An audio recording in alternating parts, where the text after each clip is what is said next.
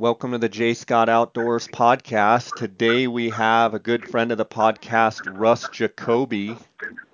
And Russ is guide and outfitter with Mossback, Arizona. And Russ, how you doing? You're from Flagstaff, Arizona. I've had you on the podcast before. We're good friends and anxious to have you on the podcast here. Doing awesome. Glad to be here today, and want to congratulate you on all the success you're doing with the podcast. Well, I appreciate that. It's kind of a interesting milestone, not to stew on it, but just hit past 5 million downloads, which is quite a number, I think, when you really think about it. It humbles me and makes me think of how happy I am to have such loyal support and great listeners. And I think it speaks to the great guests that I have on and the knowledge that you guys bring to the podcast. Thanks, Jay. We appreciate being here. Russ, the last time we talked, obviously, you're known for your buffalo, but you're a huge bow hunter. You're real into the technicalities of bow hunting. You're real into all sorts of technical stuff, whether it be optics, electronics, anything to do with hunting, GPSs. And I lean on your I lean on your expertise a lot. Where do you think that style or what have you stemmed from? I mean, you're an engineer by trade, correct? Yes, sir. So do you typically just take an analytical approach to most things, or is it just the way you are and you dive into the details? Well, that's an interesting question. I'm not a psychologist, so I probably can't comment on exactly where it comes from, but I guess Dilbert would say that you have the knack. And so ever since I was little, I just took things apart. I want to know how things make and how they fit together and what makes them work and that kind of stuff. And, certainly I approach most things that way. My formal training as an engineer and other things, I like to solve problems. And I'm a gear guy. I'm a gadget guy. I like tools. So to me, the electronics and the optics and all the other tools that we have at our disposal, I really like to dissect them and understand how they work. And I really like high-end stuff. And so I'm always trying everything that's available and picking the best in class. And I think that's where it comes from. You and I haven't talked, but have you seen the new Swarovski BTX that's come out? And I know you've been a big proponent of Koa Highlanders, as was I. Have you had a chance to look through the BTX yet? And what are your thoughts if you have, or if not, what are your thoughts? So I don't have my own BTX yet, but I called Cody up, the outdoorsman, the day that he would take orders, and I think I'm one of the first ones in the pile. And I call Cody about 20 times a week. I think I'm starting to irritate him. Cody, can you pay him off early? Can I give you my firstborn child? What's it take to get mine early? I'm really excited to get them and use them. People are asking me, are you going to keep your Koas? And my answer is yes. They're like, why? And I go, well, when you're at the truck, obviously the Koas are going to be awesome and will continue to be. But when I glass, I typically have more than one person, either one of my co-guides, someone in my family, or maybe a friend along. And we never have enough optics. No matter how many tens of thousands of dollars of optics are in the optics pile, we can always use one more. So once I get optics, I tend to hang on to them. So we'll be using both and are excited to have both. I think the new BTX is going to be a game changer in that it's going to let people bring big eyes darker and deeper than they have in the past. Yeah, I mean, for me, I'm fortunate I have a BTX. I have it up here in Colorado with me. I just finished my Gould's turkey hunts in Mexico and came up here to Colorado for the summer, and I've got it here with me. And one of the things that was a huge deciding factor for me was a simple issue of weight and weight savings, and the fact that The koas being, 14 pounds and, a 10-pound tripod, or, 12-pound tripod with the big head that you have to use. Once you have that in your backpack, you've got like, 27, 28 pounds that you're starting out with before you put water, before you put a knife, before you put, anything else in your pack.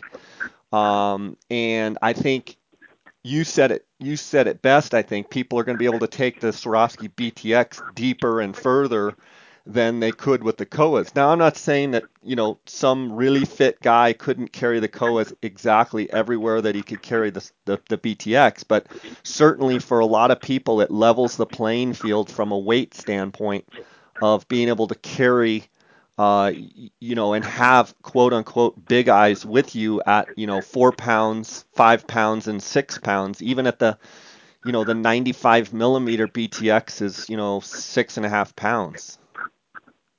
Yeah, so the way I've handled the koas is we have humped them darker and deeper than most sane people would. And at this point, I'll put a plug in for Jacob. As you know, Jacob is a big part of what we do. And having that extra resource, that force multiplier, if you will, we've been able to take those into some pretty gnarly places because we have that extra help. So Jacob's probably even more excited about the BTX than I am, and I'm off the charts excited because it's going to lighten up his load as far as getting in darker and deeper. It's definitely going to give us more options. I suspect that I'll be purchasing a second or third pair of those here very soon once I get the first pair and get them in the fleet of our optics. For sure. Russ, let's jump over to Buffalo.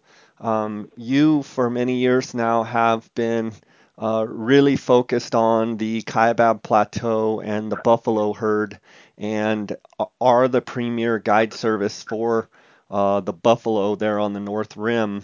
For one, how are the buffalo doing? And two, kind of recap.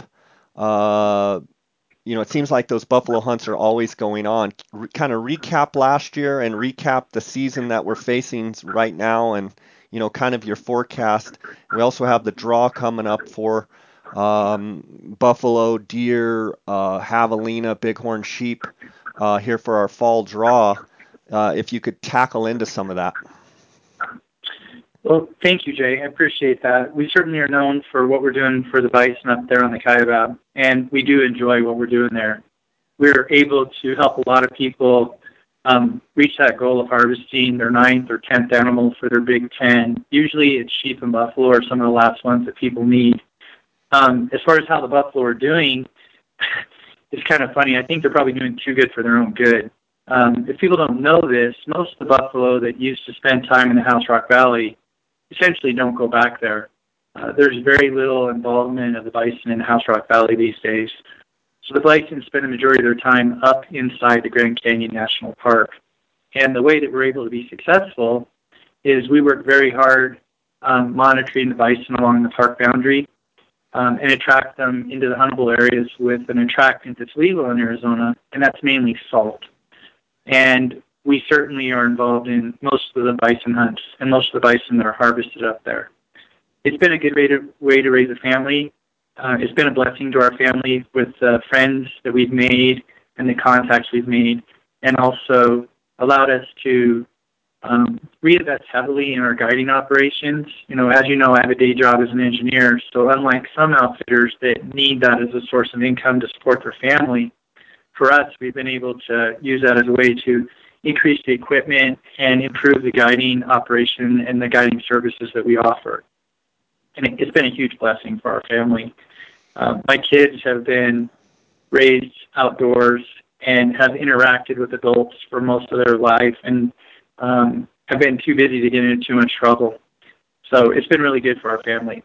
As far as last year and the success last year was a little bit unique. It was a different year than maybe the year before. The overall buffalo harvest wasn't as high as the year before, but those numbers, if you look at them as just strict numbers, are a little misleading. Last year we had a huge problem with wounding losses. It was the worst that I'd ever seen on the Kaibab. So we typically struggle a little bit with hunters and their shot placement, but it was particularly bad last year.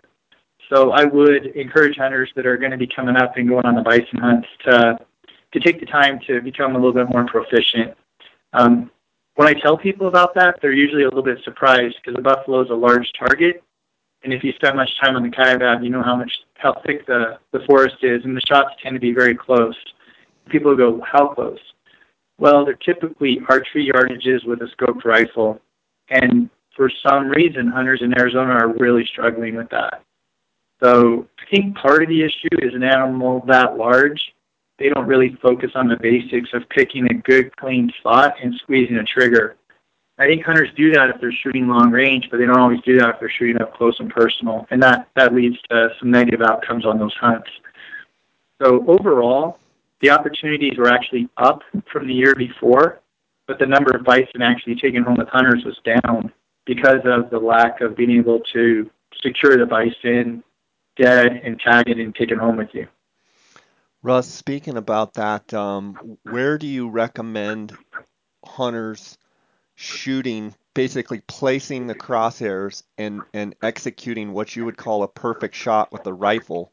Is it right behind the shoulder? Is it a lung shot? Is it, break the shoulders down?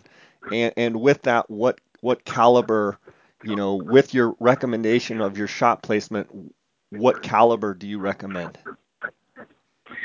So we actually find that the archery hunters tend to be more successful than the rifle hunters as far as anchoring the buffalo. And most people are surprised by that.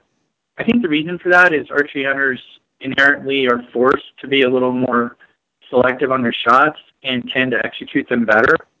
And a well-placed arrow, in my experience, is even more lethal than a well-placed bullet because it holds the wound open. A buffalo is so big that most of the time the projectile's not going all the way through. And so you poke a small hole going in and not a hole coming out, and they can plug off and not bleed very much. As far as shot placement, being a hunter and instructor and harvesting hundreds and hundreds of buffalo on the Kaibab, I can tell you that the best place for hunters to shoot their bison is in the chest cavity. So we want them to shoot them in the heart-lung area. If you shoot a buffalo in the heart-lung area, they're not immortal. They just act like it. When you don't shoot them in the heart-lung area, they're pretty darn immortal. Buffalo can take a tremendous amount of punishment and not go down, ever. So I'm constantly amazed at the amount of marginal shots that don't kill a bison that would normally kill a different type of game animal. They're just so big and husky and tough, they can take a tremendous amount of punishment. So you're actually talking about animals that you've seen get shot that basically shake it off, and a couple weeks later you see that same bison on camera or in the field, and they're fine. They're perfectly fine. Yeah, and it's more than a couple of weeks later. We've got bison that we know have been wounded, and we see them a couple of weeks later, 6 months later, a year later, 2 years later. And so that certainly doesn't happen in all instances, but I believe it happens more frequently with bison than a typical game animal due to the sheer size of the animal and their ability to fight off infection and to overcome those injuries. But we really would encourage the hunters to prevent that from happening for ethical reasons, but also for the outcomes of their hunt. So heart-lung area, and buffalo are difficult for most hunters. They're a little bit like a bear. They don't have the crisp edges that you might see on a deer or an antelope. And so it's more difficult for the average hunter, especially in a shadowy forest, to really pick out those features that identify the heart-lung area. So we encourage hunters when they get drawn, spend some time looking at the internet or reach out to me, come by camp. We've got lots of pictures and video where we can show hunters the right place to shoot them. The other challenge is a buffalo has a large hump on its back. And unless you've seen one cut apart, it's really hard to understand. But there can be 18 inches or more of vertebrae above the spine on a bison. And that doesn't happen on any other North American game animal. With that much spine above the bison, that much bone above the spine, it's misleading as to where the chest cavity is at. You need to be shooting in the bottom third of the body. And on a perfectly broadside shot, you need to be very tight to the shoulder and even into the shoulder bone to get into the heart-lung area. What caliber?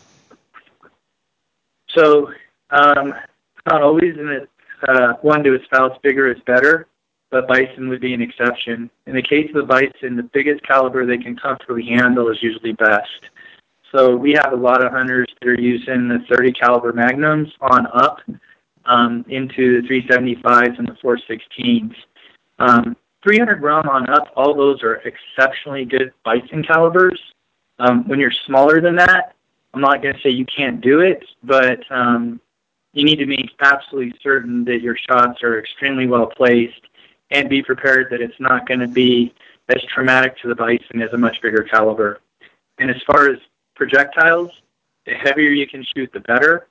And the better that those bullets stay together, the better.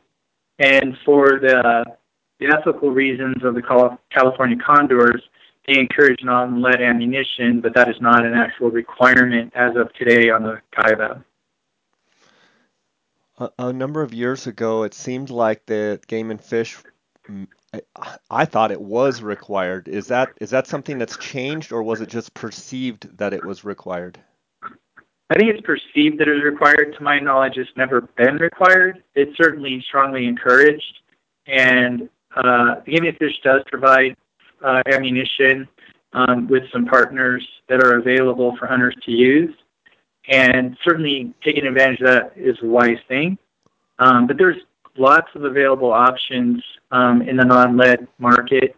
And I can, from personal experience, say that those projectiles do work extremely well on bison, and I do encourage hunters to use them. We're going off on a little bit of a bunny trail here, but the California condor, do you routinely see them feeding on the gut piles and carcass of the buffalo after they've been harvested by hunters? They do. And when you say routinely, certain times of the year it's heavier used than others due to their migration patterns.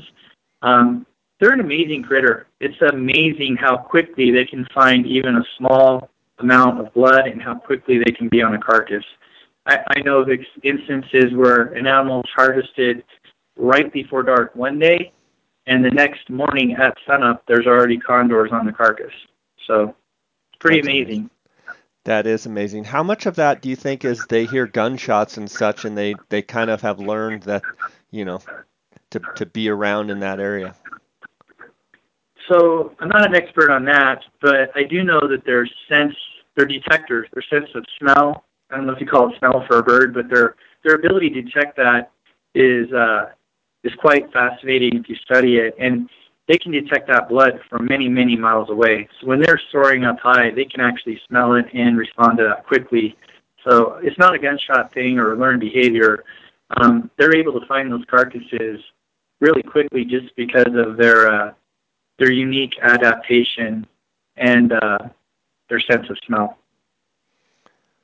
Russ, right now, I believe there's seasons going on for bison buffalo right now. Tell me what's going on with the snowpack. Are you guys able to get around, and how is that hunt, I believe, that runs through the summer going to get better or worse, or what is your prognosis forecast for the next month or two? So the bison hunts start January 1, and generally speaking, they go year-round. So that makes them a semi-unique animal in Arizona in that we hunt them year-round. The season structure changes a little bit each year as Game and Fish responds to conditions up there and tries to increase the harvest. This year, the spring hunt, which had been running for 6 months for the last few years, were shortened by 1 month. So it ends on June 1st rather than June 30th. That particular hunt, the number of tags keeps creeping up, and we're up to 24 tags on that hunt now. And we are a couple weeks away from the end of that season. How many and the tags? Majority, 25. Okay. So a couple dozen. The current hunters, the majority of them have had an opportunity to harvest a bison. We're not quite halfway done with those hunts right now as far as hunters harvesting. I'm hopeful that over the next few weeks we'll push that number to 100%, but due to hunter schedules and bison availability, I'm going to predict we're going to end up maybe somewhere 50 to 75%, somewhere in that range. It was an especially tough early season this year due to the snowpack. There was a tremendous amount of snow on the Kaibab this year, more than I've seen probably in the last 15 years. So that made the early season impassable for hunters unless they have tracked vehicles. And the bison activity off of the Grand Canyon National Park was exceptionally low in the winter months this year. That started to pick up about a month ago, and there's been good opportunities for the last month. And to date, we've had roughly 3-to-1, 3 buffalo encounters for every time a buffalo's been harvested. There tends to be a pretty steep learning curve for people to figure out the bison. On a short season, that usually affects the outcome of the hunt. So I realize it's a 5-month season, but with the amount of snowpack, for most hunters, it was more like a 5 or 6 week season, which is still pretty long.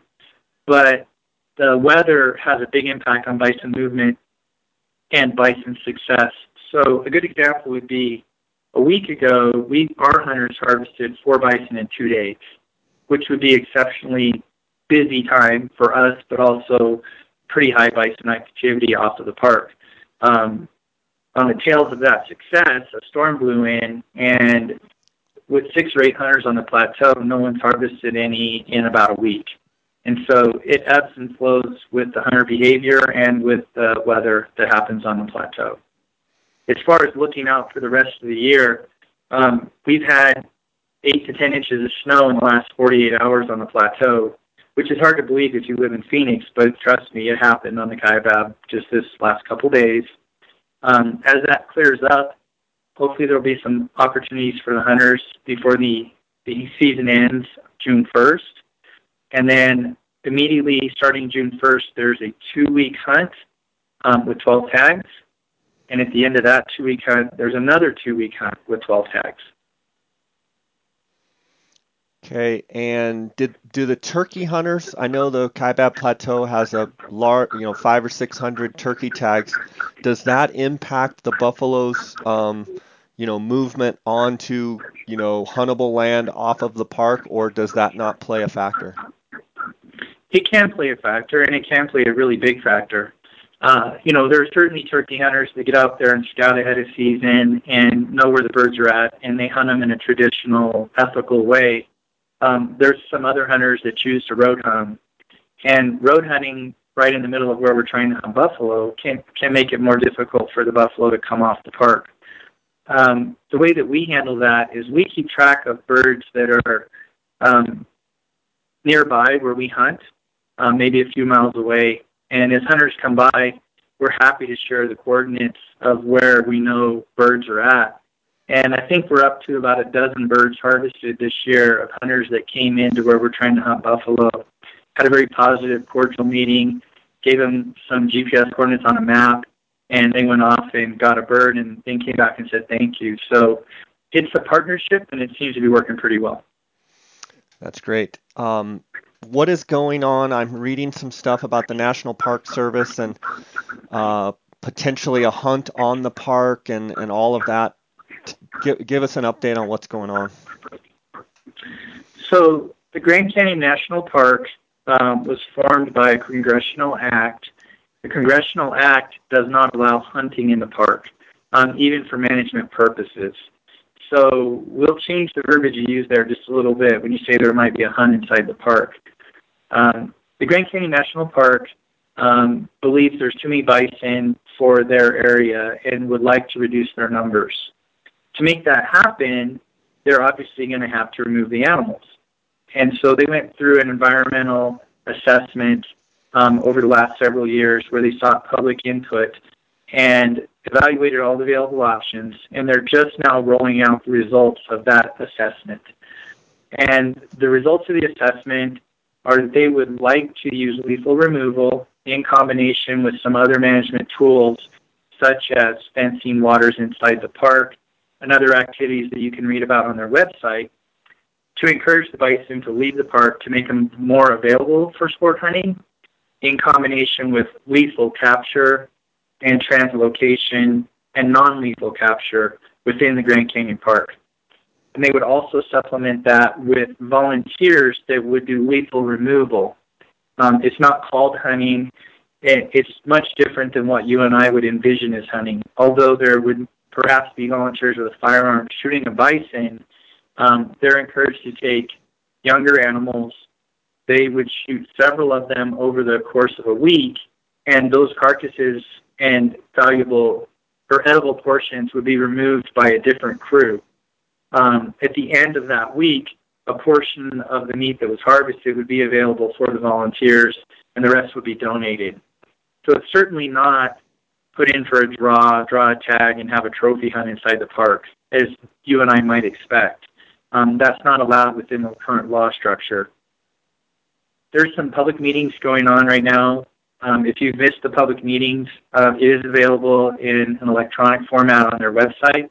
If you go to the National Park Service website, you can search it up. They're encouraging public comment. The comments that we're hoping that hunters will make that will hopefully influence the process is, it's been a number of years without any substantial management activity within the confines of the Grand Canyon National Park. Before we go all the way to lethal removal, it seems reasonable to try some less aggressive approaches first, such as excluding bison from available water sources. So if you fence a water hole and the bison can't get to water, they'd be forced to leave the Grand Canyon Park, where they'd be available for sport hunters. So people that are interested in sport hunting bison, the best way to make that happen and make more tags available is to get the bison to leave the park. The best way that we know of to make that happen is to exclude them from water sources within the park. The public comment period that's open right now, saying, hey, I don't agree with this, or I don't want you to do this, isn't going to change the process. Reaching out and saying we'd like to influence the process by trying the less aggressive options first is a great way for hunters to make a positive impact on the resource and help themselves increase the number of available tags. Does that make sense? Yeah, so what I hear you saying is you're really not for government employees going in and harvesting bison inside the park, where they could simply fence off water sources, and it would create a situation where the buffalo would have to wander onto the national forest, which would then allow sport hunters to harvest the animals and take all the edible portions of meat to their families and what have you. Absolutely. And it seems like a more cost-effective measure. They're going to do water exclusion barriers anyway. That, coupled with the other expenses, would increase the cost to the park. If we start off in a stepwise portion of trying the waters first and then adding the other tools as needed to meet their management objectives, it seems to be a good option that allows sports hunters those opportunities, but it also seems more fiscally responsible. If you look at the Grand Canyon Park and other government agencies, most of them are struggling financially. So I think it's a great way for them to save some money and still meet their objectives. Do you know of any other situations in national parks where similar situations have happened, and what have been the outcomes? And have they done similar things, say in Yellowstone or whatnot, where it has benefited hunting or sport hunting? Yeah. So I actually asked that question of the experts at the public meeting that they held recently in Flagstaff. And we don't really have the time to go into all the details of every situation, but there have been precedents of lethal removal with inside parks and also hunting along the boundaries of parks.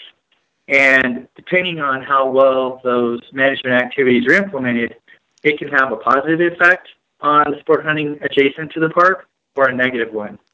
And there are cases where large numbers of animals have been rounded up, hauled off, and slaughtered because the management techniques weren't effective at getting the animals to relocate. I'm very familiar with the water sources on the park, very familiar with the volunteer system that's available. I believe that we have a volunteer base willing to help accomplish those objectives, and that doing water exclusion barrier or bison exclusion barriers at waters within the park will be an effective method at getting them to leave and making hunting adjacent to the park boundary successful in meeting the current bison objectives. Good stuff. Well, I'm glad that you're involved in trying to shape and, influence as best you can and try and get a positive outcome there for hunters, and find a reasonable solution for the Park Service. I want to shift gears a little bit and talk about the upcoming fall draw. We have a deadline on June 13th, which is Tuesday, for buffalo, for bighorn sheep, both Rocky Mountain and desert, for deer, turkey, and javelina. Specifically, I want to ask you about deer, and your outlook on deer for this coming fall. I know your partners in the guide business. You guys have been very successful up on the Arizona Strip, as well as I believe on the Kaibab, and just get a little bit of your input as to what you see going on and some of the hunts that you're eyeballing and any changes or anything that's going on that you think is of note. Well, it's a great time to be a mule deer hunter in northern Arizona.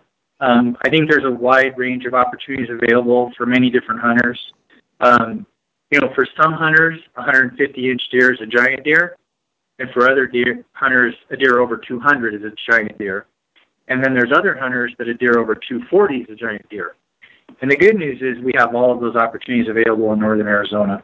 So certainly north of the Grand Canyon are all the popular hunting areas in the units 12 and 13. And you've got early hunts, you've got archery hunts, muzzleloader hunts, rifle hunts, and late hunts as well. And between all those seasons, there's ample opportunities for hunters to go for the type of hunt that they want. On the Strip in 13A and 13B, they're the deer that dreams are made of. And I think the outlook for this year is for exceptional horn growth and the continuation of last decade of giant deer coming off the Strip, just absolute thumper deer. And I believe that will continue to happen. As you move over into the Kaibab, I think Kaibab is having a resurgence of its former glory, if you will. You probably won't see the sheer numbers and certainly not the sheer size of deer that you'll see come out of Unit 13, but the sheer volume of deer there is pretty impressive. When we're bison hunting, one of our biggest challenges is not hitting deer in the road. There are literally so many deer up there that it's hazardous to travel the roads day or night, just from the sheer number of deer that are going to try to jump in front of your truck. So anyone traveling up there is advised to be careful.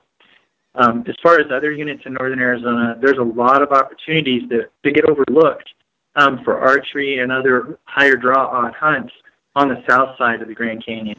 And there are certainly good deer in those other units. The deer densities for the giant deer are a lot lower, but there still are good deer in those other units. And that's a great way for people that are going to invest a little bit of time to be successful on a really nice deer. Russ, specifically talking about the Kaibab Plateau, you've got the 12A West and the 12A East, which is west of, I believe, what is it, Highway 89? 67. Or 67, and then east of Highway 67, and that's basically from Jacobs Lake down to the park boundary. If you're just looking in simple terms, you've got an east and a west. I noticed that the dates for those late hunts are November 24th through December 3rd, and it seems like that's prime rut. I was wondering if you could speak to those two late hunts. It looks like the 12A East has 30 tags and 12A West has 100, which I don't have last year's numbers right in front of me, but 100 tags seems like that's down on the west side for the late hunt. Can you speak to the quality of that hunt, the rut, and tag allocations as far as from previous years? Sure. So the east side and the west side, the numbers vary up and down over the course of a decade, and that tracks with game and fish management objectives. I wouldn't look at it 1 year to next year and really glean too much from that versus an overall trend. The late hunt is more popular for the trophy hunters than the early hunt. Certainly the deer are still there, but they're maybe harder to find in the early season than in the later season due to the rut and also the deer migration. The season dates, they move forward or back a week or two every year just by the rotation of the calendar. And, you know, it's impossible to predict when you apply for them what kind of weather we're going to have that time of year. Ideally, you get the right kind of weather and it pushes the deer off the plateau into the lower country and it concentrates them and makes them easier to find. When that happens, I think you see the success rate on the giant deer goes up. If you have a milder winter and they aren't pushed off as much, then that has a different impact on the hunt. As far as east side and west side, it's no big surprise that the majority of the deer are on the west side, but there are some good deer on the east side as well, just not in the sheer numbers. But where the deer numbers and the tag numbers also come hunter numbers. So you can kind of pick which type of hunt you're more interested in. The late hunts that happen in that late November, early December timeframe, hunters need to be aware that there are times where the snow can be quite substantial even that early in the year. It doesn't always happen, but I've seen 2, 3, 4 feet of snow on a November hunt, and that certainly affects a hunter's ability to access those areas. Does that answer your questions? Yeah, and as far as rut, I mean, that's right smack during the middle of the rut, is it not? They're certainly active very ruddy and get some movement and get some frisky. As far as the peak days of the rut, I don't know if that's as important for a rifle hunter, but there's certainly a lot of ruddy activity starting and moving the deer and stuff happening that makes those late hunts popular. One unit that we haven't talked about is 12B, and I know you know 12B very, very well. Speak to the difference in 12B from, say, 12A East and 12A West. Jay, I was almost hoping you were going to forget about 12B and maybe fewer people would be in for it. In all seriousness, 12B and 12A are much different hunts. In 12A, you're hunting mostly resident deer that live there year-round. In the early season, a lot of them are up on the plateau, and they drop off when the cold weather comes. 12B is much different. 12B certainly has some resident deer, but the majority of deer that you hunt in 12B, especially on the really late hunts, are deer that have migrated down out of Utah. And there's a fence now on the boundary with Utah that's intended to help with the vehicle collisions on that highway, which in past years has been a pretty big problem. Contrary to what most hunters think, Utah did not install the fence to keep the deer on their side of the state line. It's actually there to help with the vehicle collisions. But the deer are smart, and they figured out that the ways to get through that fence. There are travel corridors established for them to use. But it has taken a little bit of time for that to happen, and it does affect the migration of the deer. And there's a big deer migration that happens, especially on the late hunts. 12B late was actually my children's, both of them, their first deer hunt. And I'm happy to say that both of them harvested a really nice deer by putting in for that 12B late tag. You may not see quite the caliber of deer that you would get, let's say, in Unit 13, but I do think that you have an opportunity for bigger deer in 12B than you might in much of 12A. There certainly are really nice deer in 12A as well, but 12B is super popular with the locals. It's maybe that interim hunt, maybe not quite the same draw odds as 12A, but the not as difficult draw odds as 13. So it's kind of in the middle, if you will. When I'm looking at the regulations, it has an early hunt for 12B and a late hunt for 12B, but then there's a 12B West and early hunt and late hunt. Am I reading this correct that if you have the 12B hunt, you can hunt the East and West? If you have 12B West, you can only hunt the West. That's correct. And when you start talking about 12B East, you're talking about the Paria Plateau. And the Paria Plateau is an amazing place, and there are some tremendous deer there. But deer densities on the Paria are probably lower than anywhere else in northern Arizona. So hunters that draw that tag need to be aware that they might cover tremendous amounts of area to find a deer. When you do find a deer there, they're known for being exceptionally heavy and draw dropping. So 12B East is a really cool tag to have. I think the majority of the hunters that draw the 12B East and West hunt end up hunting the west side because they give up on the east side pretty early. Because of the lack of the amount of deer. Yeah, it's hard for the average hunter to go in there and keep at it long enough to be successful. So they'll usually put a day or two into it, give up, and go to the west side where there are much higher deer densities. The access in the Paria Plateau is much, much different than on the west side. We sheep hunt the east side and the west side, and getting up on the east side can be extremely challenging when the weather's inclement. But the distances you travel, the services that are available, and the sandy conditions make it really, really tough for all but your most prepared hunters. Russ, let's talk a little bit about the strip in 13A and 13B. And I know you've had your own tags there. I believe you had an archery tag, and your guide service, the guys you work with, obviously have had unbelievable success up there on the strip. Speak a little bit about the strip and what you're hearing as far as, outlook for this fall and, kind of the overall gist of what's going on up there. So anytime you talk about the strip, I think we need to do so in hushed and reverent tones. It's the holy land of mule deer hunting, if you will. And, I mean, Jay, you just can't even begin to describe it. The deer up there are just the kind of deer that people would sell their children for. I mean, these deer are just gigantic. And we've all seen their pictures. I do think that the average hunter mistakenly understands what goes on the strip. Chad Woodruff, who I work with quite closely, spends an inordinate amount of time on the strip, and they kill these giant deer.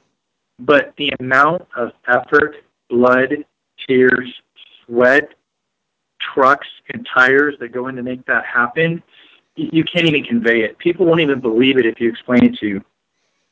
Anyone that's seen my Super Duty knows how hard I use my truck. It's not uncommon for me to put 20, 40, 60,000 miles a year on every one of my trucks. And they're not grocery getter miles. They're the hardest miles you can physically put on a pickup truck. In the time that I had my Super Duty, I put 300,000 very rough miles on it. In that same time frame, Chad Woodruff purchased 20 pickup trucks. And that is not an exaggeration. The sheer volume of investment of time and energy and effort that goes into finding those deer, it is just unbelievable. They're just not everywhere. You got to work really hard to find them. They find them by running all those trail cameras and spending a tremendous amount of time up there. As far as outlook this year, it should be above average, and there's going to be some really big deer taken on the strip this year. What a great time to have a tag. For sure. I noticed this year they moved the 13A rifle hunt back in front of the 13A hunt is after the 13B hunt, where last year it was flip-flopped. So in other words, the rifle hunt will be November 10th through November 19th, and the 13A hunt will overlap that and be the 17th through the 26th. I think last year, I guess my question is, do you really think moving it a week here or a week there really impacts the quality of the hunt? It seems like the same big deer get shot every year. Maybe the quality of experience is a little bit better with a little bit more ruddy deer. Your thoughts on that? Well, I tell people we don't go to the strip to have fun. You're here to kill a big deer, shut your mouth, and do what you're told. Now, that may be a little forceful, but people need to understand this isn't a country club hunt. This is working your butt off to kill a deer. Weather, season dates, all that plays a minor role. But when you finally draw that strip deer tag, you don't want to hear, oh, it's a week later or a week earlier or something like that. Those are excuses. You got to step up and make it happen. And we're very proud of our track record. Our guys work very hard to pull it together no matter when those seasons fall. There generally is a little bit of overlap between those seasons, and that can be a little bit interesting because obviously we're taking hunters in both of those areas. And, if the seasons were truly split, that might make it easier for you to finish one season and jump on the next one. But we haven't had a problem with that. We've been able to cover both hunts very well, make it happen for hunters in both units. But it does get a little bit creative on how you move camps around and how you move resources around in the transition between those two seasons. What advice would you give to guys that are thinking of putting in for 13A, 13B for the archery hunt? It has its challenges as well. So the archery hunt is a really cool hunt. I really like the archery hunt, being an archery hunter. If you're an archery hunter, don't settle for rifle tag. Do the archery hunt. When you're going to do that hunt, be prepared that it can be very tough conditions, and you're going to have to work at it. It's not just, I've got a tag, that means I'm entitled to a giant deer. It doesn't work that way. I think, generally speaking, all the experts are going to tell you that B has probably got a little bit of a step up on 13A. And so for most hunters, they're going to really want the B tag over the A tag.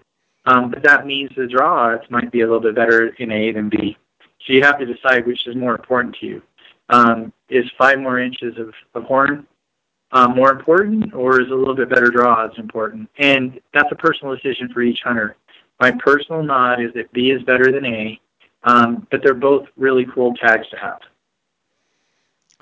Russ, I want to take a second here and make sure the listeners are aware that I have sponsors of this podcast, and you can go in the show notes of this. When you push play on this episode, you can read the show notes and get the different promo codes and discounts that the sponsors offer.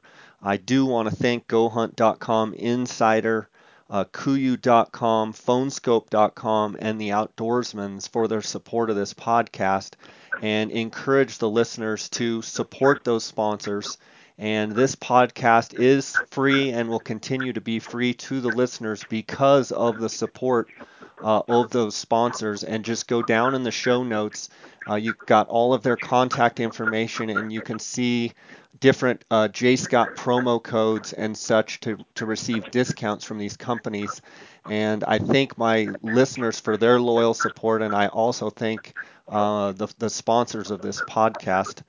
Russ, I want to jump a little bit to Bighorn Sheep. And Bighorn Sheep is actually where you and I met. We actually met in Unit 15D. You had now our mutual friend Kelly Gibson with you, and we met, and you had the 15D tag the prior year, and Dara and I were actually guiding the Super Raffle tag holder, and we ran into you scouting, and we've been friends ever since. Wanted to get your take on Bighorn Sheep and some of the units that you like, to guide in, and give a little bit of your spiel, if you will, or breakdown of the units that you prefer for the Bighorn Sheep. So we guide Bighorn Sheep anywhere in the state, but we tend to focus on the areas closer to home because, quite frankly, most of the other guides and outfitters don't want to touch those units because they're pretty difficult to do. And we tend to excel in those areas where you got to work a lot harder. So everything along the Colorado River corridor, we would be really expert in those units. So the 15s, the 13s, anything along the corridor. There are some other hunts in that area that are much less popular, and we can help the hunters in any of those units. In the 15s and the 16s, it's no big secret, and it's written in the regulations, that there's a disease outbreak there. It has decimated the sheep populations, which is unfortunate. I think that same type of cyclical sheep numbers where they rise and fall has been happening certainly during my experience in Arizona for the last 40 or 50 years. And I think that will continue to happen in the future, such as sheep populations in a modern established world. That has good and bad repercussions for hunters. When you look at a unit like 15D, in 2010, I think there were 9 tags, and that slowly crept up, and it's dropped off to where we're down to 3 or 4 tags this year, I believe. When you see that happen, I think it causes a freak out or scare among many of the hunters. You certainly would expect the draw results or the draw rates to go up in units to have those disease outbreaks. So if you're the type of hunter that's willing to deal with those conditions, it might be a good thing for you because you'd have a better chance of actually drawing a tag. It's certainly not a good thing for the sheep population, and it's not a good thing for you if you're trying to kill the biggest sheep ever in Unit 15D. The older age class rams are going to be especially hit hard by those disease conditions. But there are some other units that are coming on. If you look at 12B, this year I believe there's 4 tags in there, and that's up from the last few years, and so that's slowly creeping up. So if you look at the regulations and you look at draw tags available, a unit that has 4 tags obviously is going to have more opportunity than a unit that has 1 tag. So you don't even have to talk about the units individually if you just look at the draw numbers. The ones with the disease in them are highlighted in the regulations. Hunters should be aware of that if they choose to apply for those units. We're not shying away from those units, but we are letting hunters know they may not have that upper age class ram available to them that they might have had in the past. Russ, you mentioned 12B. Obviously, you're talking about 12B East. And if I look at the harvest results from last year, there were 4 tags. 1 person did not fill. They killed 3 out of 4 sheep. There were 2, well, they're going off rings, so 7-year-old rings and 1 6-year-old ring with scores, 147, 149, and 149. Do you believe that there's better sheep than that in 12B East? There are. If you look at prior years, there's been some rams killed in the 160s. I think it's tough to find a 170-plus ram in that unit. They do exist, but it's just not the type of vegetation and climate that grows lots of big rams. But big is relative. A ram that's 7, 8, 10 years old is an older, mature ram. They just don't have the sheer size to their horns that you might see in some other units. The conditions that those sheep survive in are really tough. The groceries are different than what they get in some other units. They're not country club sheep. Those are real sheep. So if score in the record book is what's most important to you, then that might not be your unit. If a wilderness hunting experience for a mature, older ram that's wise and wily in some of the most beautiful country in northern Arizona is your alley, then I think that's a really exceptional sheep hunt. Speak about 12A and 12B West. There's 1 tag on that hunt, and the hunter last year, it ended up shooting, it looks like a 3-year-old. What do you say about 12A and 12B West? So those hunts are a little bit different than the east side. The 12B East is a very arduous, very mountainous type hunt, and you can hunt it from top to bottom or you can hunt it from bottom to top, and there's lots of cliffs. It's a really rough country type hunt.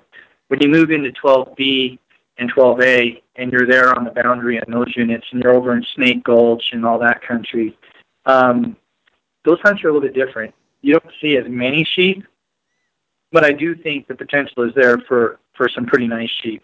I don't want to disparage the hunter that had the tag last year because that's a pretty tough hunt, but there are better sheep in that unit, and we've killed bigger sheep and been more successful on those hunts. I will tell you that it's not uncommon to glass all day to find just a few sheep, and that's not the type of hunt that some hunters can handle. When you have to work your butt off for a week to find a really nice, respectable ram, there's a lot of hunters that just really can't or won't do that. There certainly is a lot of cliff country in there, and there's not the sheer numbers of sheep that you'll see in other units. And I'm going to tip my hat to Chad Woodruff here for just a second. I've personally hunted with Chad on that hunt many times, and that guy is so good at finding sheep in the nastiest cracks in that entire mountain. Chad and I have rappelled off of cliffs you probably shouldn't be on many times to recover sheep in that unit, and it's not an easy hunt, but it is a fun hunt, and not quite the numbers that you would see perhaps in 12B East, but there are some decent rams in there. Does that answer your question? Sure.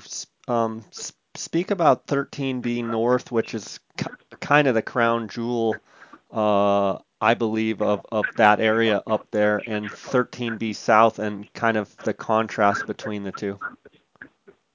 So I think you'll see that when you look at the number of tags available. Anybody that's driven through the Virgin River Gorge and driven over by Mount Dellenbach can obviously see the differences in the topography. When you're in that north part up there in those canyons and cliffs, I mean, it's real sheep country, and it's overpowering. And there have been some tremendous rams taken in there. There are great rams taken in the other part of the unit, and I know from the deer cameras that we run further south, you'd be amazed at the places that sheep go down there. So for someone that has one of those tags and can put the time, the effort, and energy into it, the southern units can be a good hunt. But certainly there's much more opportunities in the north part. Okay. What would you say, you really like 15D, but obviously, like you spoke, we had an ammonia break out there, and they have dropped it to 4 tags. I was in there last year, and my hunter was able to harvest a 10-year-old ram, which was very important to him, harvesting an old ram. It's really hard when you've seen, your own personal survey data where, you were surveying, 100 rams and, 500 or 600 ewes, and see that number, get dropped by, 60, 70, 80%. That still leaves quite a few rams in 15D. I was just curious to get your take on that. Yeah, that's always the phone call I get this time of year. Russ, should I put in 15B? And I don't tell hunters yes or no. I explain the situation for them, inform them, and then let them make a good decision.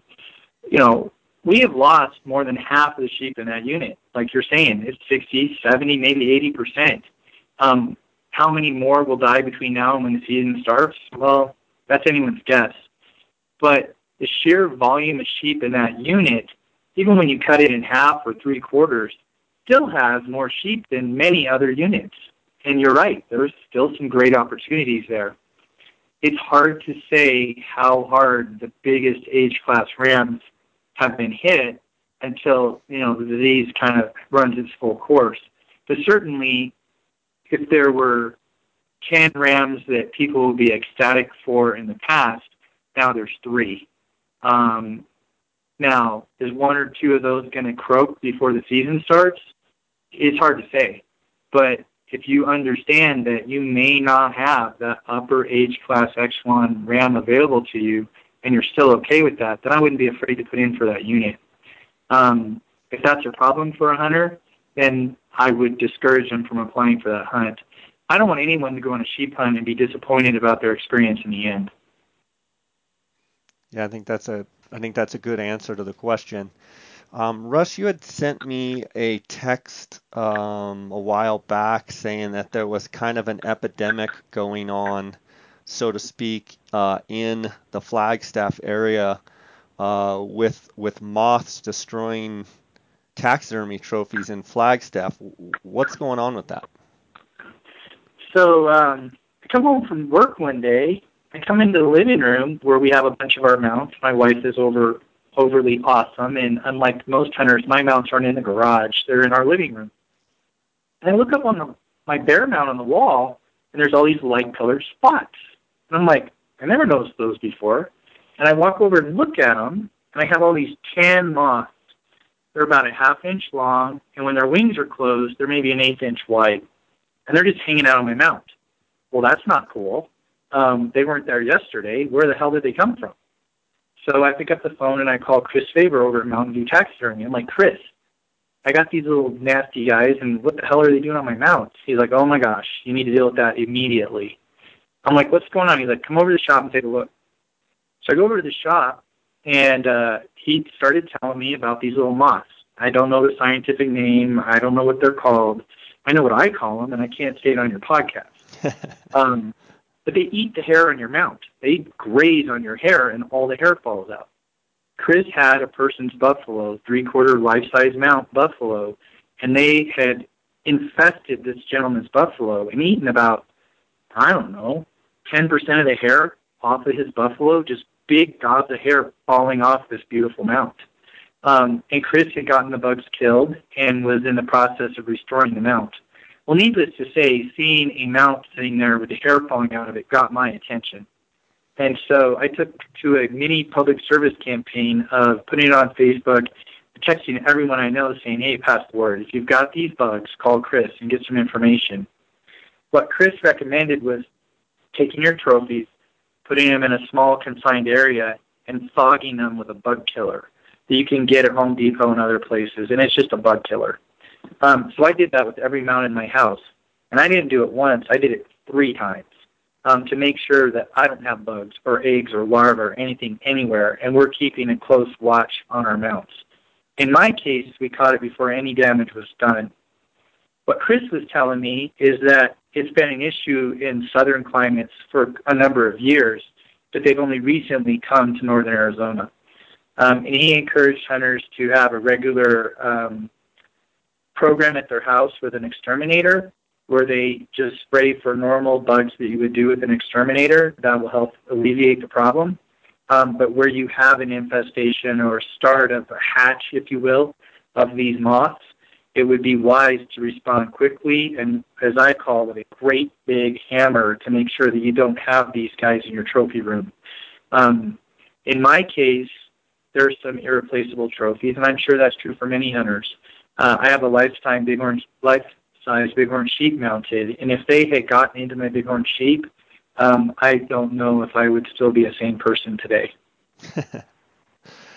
Did Chris say that, a lot of people are noticing the same thing right there in Flag? So I haven't done a complete survey of all the hunters, but I've tried to pass the word and make them aware of it. And what I saw is some hunters freaked out, went home and checked their mounts. I mean, they're out there like picking through the hairs looking at it, and other guys are like, I'm fine. Well, the I'm fine guys might find out they're not so fine in a few months when all their hair starts falling out. And people were texting me and asking, what do they look like? I'm like, you'll know when you find them. If you've got a moth or some other bug on your mount, it's not supposed to be there. Contact your taxidermist and get some information and do something about it, or you're going to be sorry and wish that you had. So I think it's something good to know about. I mean, I've lived in Arizona my whole life. I've lived in southern Arizona, northern Arizona, and I've never had a bug problem until just recently. So I don't know if it's a migration of the bugs, global warming, I don't know. I know that I had bugs, and I don't have them now, and we're doing everything we can to keep track of that and monitor them and watch to make sure we don't have a problem. I can't believe that I was selected out. I would suspect that other hunters might have the same situation going on. For sure.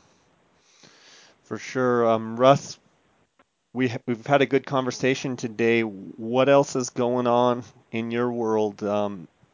Anything kind of concluding thoughts or anything going on that you want to tell me about? Well, I drew a Unit 10 archery that I'm pretty darn excited about. So our good friend Kelly Gibson and myself drew that tag together, and we're really, really looking forward to that hunt. I knew you drew, but I didn't know Kelly drew. Yeah. I don't think I knew that. Kelly and I put in together, and I guess I'll put a plug into doing something nice for someone else at this point. When it's time to apply, Kelly and I obviously always talk. I'm like, dude, put in with me. He's like, why? And I'm like, I've got more points than you, and we're going to get drawn. He's like, you think? I'm like, I know it. He's like, all right, let's try it. So do your buddy a solid, and sometimes it'll paying that forward will help you out. It didn't. Russ, you're not putting in with me with my bonus points for sheep. Sorry. It didn't appreciably hurt my chances. It helped Kelly's, but more importantly, we get to hunt together. That's awesome. Should be a good year in Unit 10. We're really looking forward to it. On a personal note, my daughter Kaylee comes home from her mission in August, and I'm really excited to have her back home. We've missed her tremendously, and they tell you you'll adjust to it after they're gone for 3 months. In my case, I never did, so it just about killed me being separated for the last year and a half. So we're super excited to have her coming back home again. That's awesome. I'm sure she's will be happy to and glad to be back home and see everybody, and that's pretty awesome. Bouncing back to your Unit 10 hunt, one of the things that's jumping out at me about that archery elk hunt is, only 100 tags, no cow tags, and I think the drop in tag numbers is going to make the quality of hunt better. I think if they could keep it at 100 tags and keep the early rifle tag numbers down as well, I think Unit 10 can have a resurgence of, seeing some of that quality that we saw in, say, '04, '05, '06, kind of in that time frame. I think the increased number of tags have kind of dropped the overall quality of the unit, but there's still some giant bulls in there. Yeah, there's obviously giant bulls in there, and we know where some of them are at. We're hoping it works out for us this year. It's a great year to have a tag. It's wet in there. There are some tremendous bulls. Um, I think in Arizona we're spoiled. We don't think of a bull being tremendous unless he breaks that magic 400 mark. But Unit 10 has a ton of really respectable bulls that we're spoiled to kind of look over in Arizona. So as a safety net, even for a bull that you quote might settle for, would be off the charts in most hunting opportunities. So we're really excited for that hunt. Yeah, and I think the other thing is those early rifle tag numbers. I want to say they're down to like 40 tags. They were up as high as 100, and I think that really took its toll on, some of those 350, 360, 370 bulls. And I'm hoping that they'll keep the tags down a little bit and let Unit 10 come back to, you know, it used to be arguably the best unit in the state, and then it kind of dropped down a little bit. But I definitely think with 100 archery tags, quality of hunt is going to be high, and with good moisture, I think the bugling, I just think that the experience of that hunt is going to be fantastic. That's what we're hoping for, and we'll see how it works out.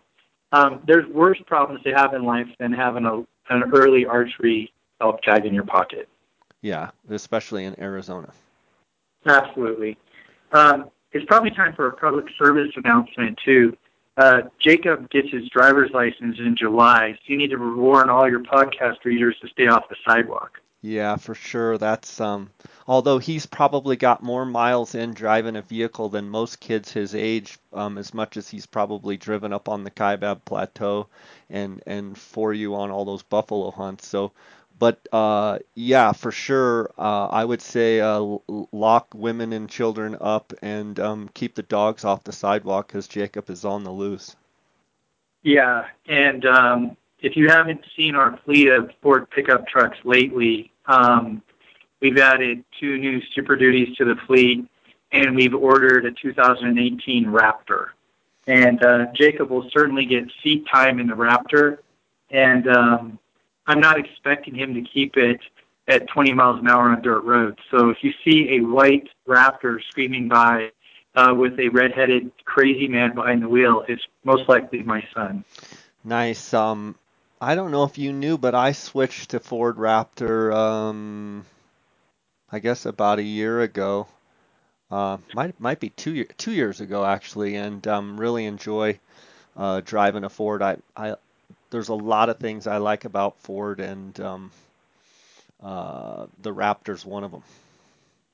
We certainly are very pleased with our Ford products. I tease the Chevy and Dodge guys, but the Ford has worked out exceptionally well for us. Doing the bison hunts, we need the bigger trucks. I know the Toyotas were popular with the hunters.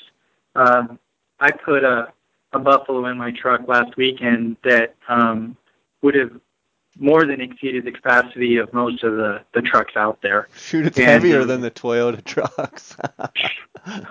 not a lot heavier, but the hunter that took it home had to have it cut into many pieces before he could get it in his truck. So certainly for our style of hunting and what we're doing, those products are working out great for us. Let's talk in conclusion here. Let's just get your thoughts. I know there's been a lot of scuttle about trail cameras and trail camera use in Arizona, and I know that I'm betting that probably something is going to happen. I don't know if it will happen right away. Obviously, it will greatly impact what you're doing up on the Kaibab Plateau.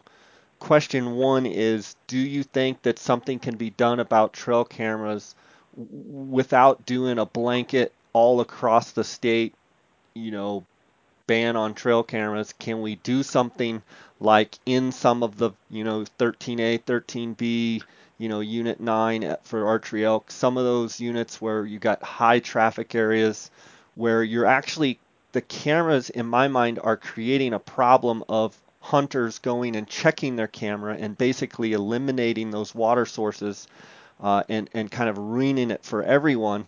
Is there some sort of happy medium in your mind that can be accomplished in the trail camera category?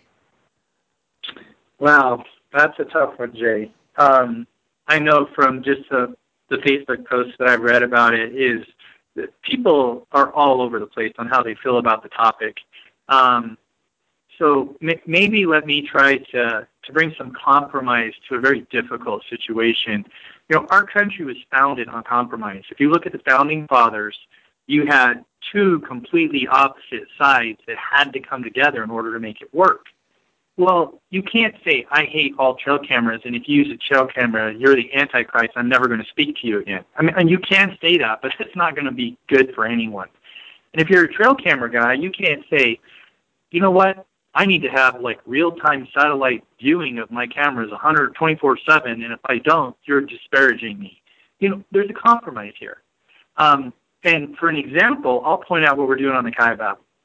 The Kaibab is probably unique in any hunt in Arizona. And when I say the Kaibab, I'm talking specifically about the bison hunts. We're very proud of our track record up there.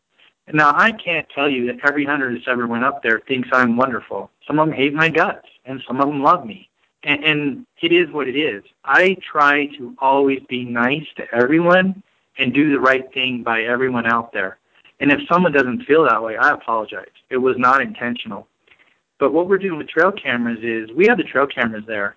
Any hunter that wants to see what's on my trail camera, I'll walk in there with him, pull the card out, and give him a copy of the pictures. And we're very open and honest and cordial in how we interact with other hunters. And I take some flack from that, from other guides and other outfitters and from some other hunters. Like, why do you help other people? I'm like, really? Since when in hunting have we got to the situation where it's about me, and it's about screwing the next guy over?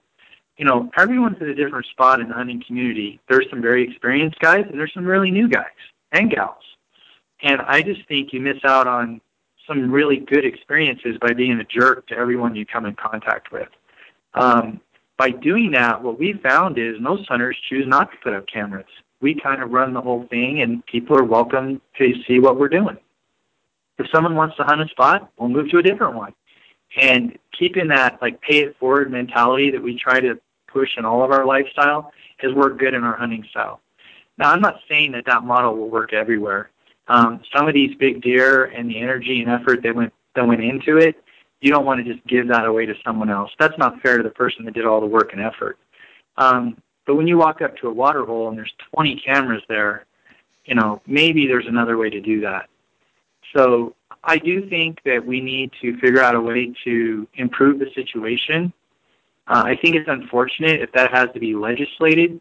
I think we as sportsmen need to do a better job of policing ourselves and not expecting the government's going to come in and do a better job at that than we can do ourselves. So I would encourage the people that feel the most strongly about it and the people that have the most to lose by the changes to come together and figure out a solution that's equitable for everyone. And if you don't, I think what's going to happen is we're going to have something legislated which is going to upset everyone because it's not going to be exactly what every single person wanted because that can't happen, right? Yeah. Are you recommending, so give me an example. Are you saying if there's 20 water holes on a camera, why can't sportsmen get together and say, why don't we run one?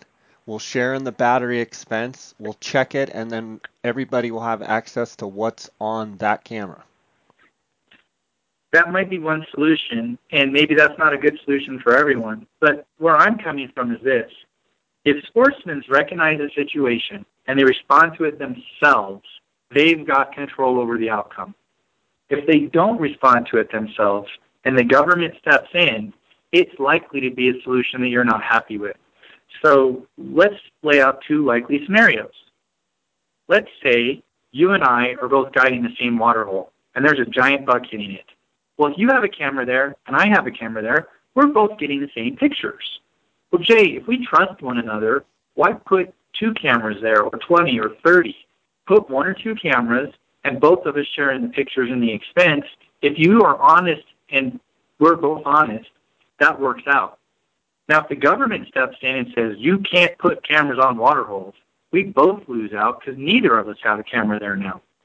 Well, wouldn't it have been better for us to figure out a system that works for everyone than a system that works for no one? Yeah, I mean, that definitely makes sense. Now, you got to be careful. Something that makes sense is really difficult for the average human to understand.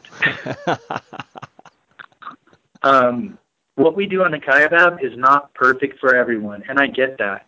But I have talked until I'm blue in the face. If you're not okay with what we're doing, don't go on FewsWhiteDails.com and just bitch about it. Come look me in the eye, shake my hand, and say, Russ, I would rather you do this instead. I'm happy to listen to you and try to make that work. But bitching about it isn't going to change anything. Coming up with a solution of a better way to do it, or better yet, put your money where your mouth is and do something differently, is great. That's the American way. Let's improve the situation, and I'm totally for that. And that applies to not only trail cameras, but everything else in hunting. If there's a way that we can come together and work as sportsmen to common overall good, that's a better situation. And anyone that has odds with me saying that, please tell me how that's a bad idea for anyone. Yeah, I mean, that's well said, Russ. I think I don't know that I could have said it any better. So, Russ, Jay, one last thing. I know they're talking about doing away with trail cameras that do the remote sending of pictures. When I heard about that, I don't currently have any cameras that remotely send pictures because most of the places I put cameras, those don't work. There's no cell signal. I was sad to hear that. Now, why would I be sad to hear that if I don't even run any cameras like that? Well, I've been on Facebook, and there's a couple people that I won't, give them a plug or get into it, but they have cameras set up where they get video of mountain lions and caves and other things that I've never seen before. They get jaguars, and they post that, and it adds to my outdoor experience. I think we lose that if you take away that resource. And I would humbly ask those that want to make the remote cameras go away, what is it about remote cameras that is such a problem? Like, are we really killing giant deer on the strip because of remote cameras? No, we're not. Are we killing more animals than we used to because of remote cameras? If we are, I'd like to see the data because I haven't seen it. In my case, I was planning on using the cameras to monitor some remote areas for the limited opportunity elk hunts. Game and Fish stated goal in many areas is to remove elk from certain areas in the state. And as an outfitter, it's cost prohibitive to put a camera somewhere and go check it on a regular basis in order to capitalize on those opportunities. I can certainly do that, but the cost that I have to pass on to the consumer in order to provide those hunting opportunities is exorbitant. If I can take advantage of a tool like a remote camera that emails me a picture, I can set the camera up. When the elk show up in the area, I can contact the hunter and go, hey, we've got elk available. Would you like to pursue them? And if they choose to pursue them, I don't have the artificial inflated expense of having checked that camera every week for a period of time before the elk showed up. So I'm hoping that in our zest to solve an issue or improve an issue, we don't take away tools when used properly can actually enhance game management in the state of Arizona. Good point. Good stuff. Jay, I appreciate you having me on today. It's always a pleasure to talk to you. All continued success in your podcast. I think they're awesome. I think they help a ton of people. I hope that something that we said today helps bring sportsmen together and make the situation moving forward together. And for all your listeners out there, I hope they do really well in the upcoming Arizona draw. Awesome. Russ, how can people get a hold of you if they want to chat with you further or pick your brain about things? You can always reach me on my cell phone at 928-814-9622, or you can send me an email at coyote, Coyote, Rustler, Rustler, @gmail.com. We'll do our best to get back to you as quick as we can. We spend an exorbitant amount of time in the woods with no cell signal, but as soon as we get signal, we'll do our best to respond to you as quickly as we can. Russ, congrats on drawing that Unit 10 tag. I'm anxious for you and Kelly and looking forward to hearing about how your hunt goes. I know you guys will have a lot of fun. I know you're excited to have your oldest child come home, and I'm happy for you and your wife and Jacob on that because I know you guys have been missing her. And thanks as always for bringing good stuff here to the podcast, and wish you the best of success. I appreciate it. In closing, I'd just like to thank my lovely wife, Laura. I would not be able to do what I do if it wasn't for her love and support. All right. Yep. She is awesome. So, all right, buddy, give everyone my love and I'll catch you later. Okay. Say hi to Dar for me. Okay. Bye.